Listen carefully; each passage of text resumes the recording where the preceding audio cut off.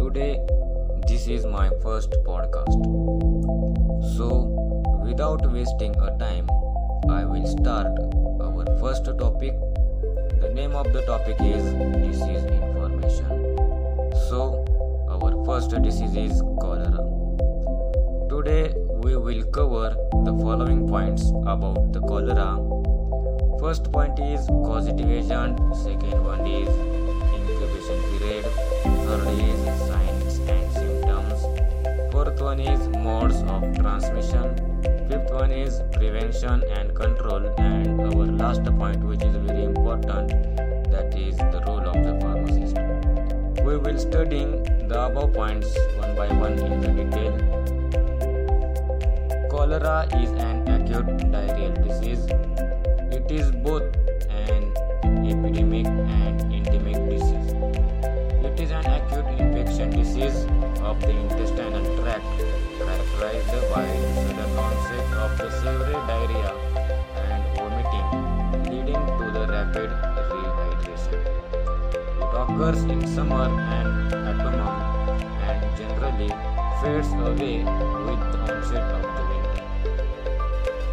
It affects all ages. So this is our small information about the cholera. So our first point is causative agent. So the causative agent of the cholera is Vibrio cholera. Second point is incubation period.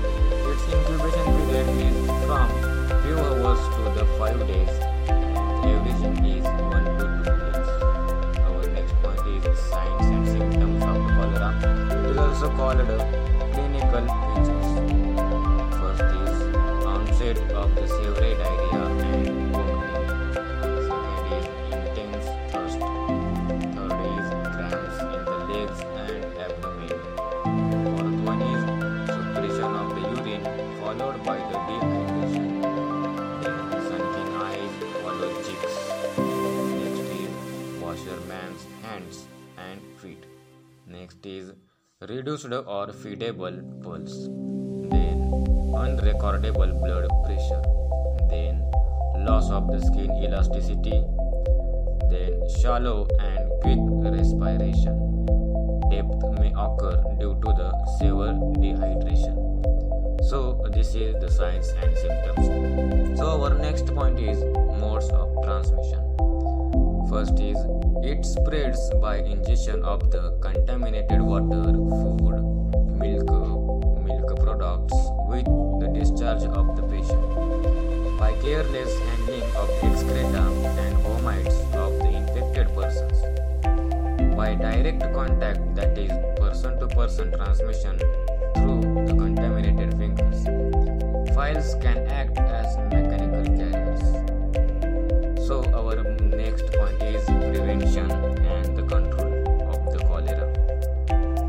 Detection of the cases as early as possible and immediate notification to the health authorities.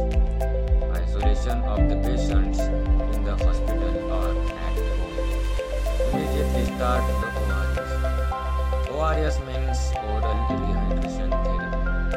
Patients' clothes and utensils should be thoroughly disinfected.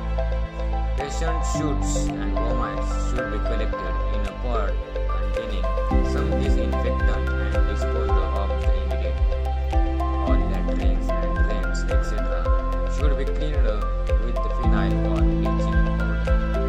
Milk must be boiled before the use. Anti-fly measures should be taken. All the food, drinks and sweets must be protected against the flies. Last point is special care must be taken regarding cleanliness of the surroundings as well as personal hygiene. So our last point is, which is very important, that is the role of the pharmacist in the prevention of the cholera. To make available the ORS powder or liquids. Tell the importance of the dehydration to the patient. In several cases, patients are advised to have saline and consultation of the doctors. He should tell the benefits of the early reporting for to promote the treatment. Follow the food hygiene practices. Hand wash washing after the before eating, benefits of the cooked hot food and safe water. So this is the role of the pharmacist. Today we will cover the following all points.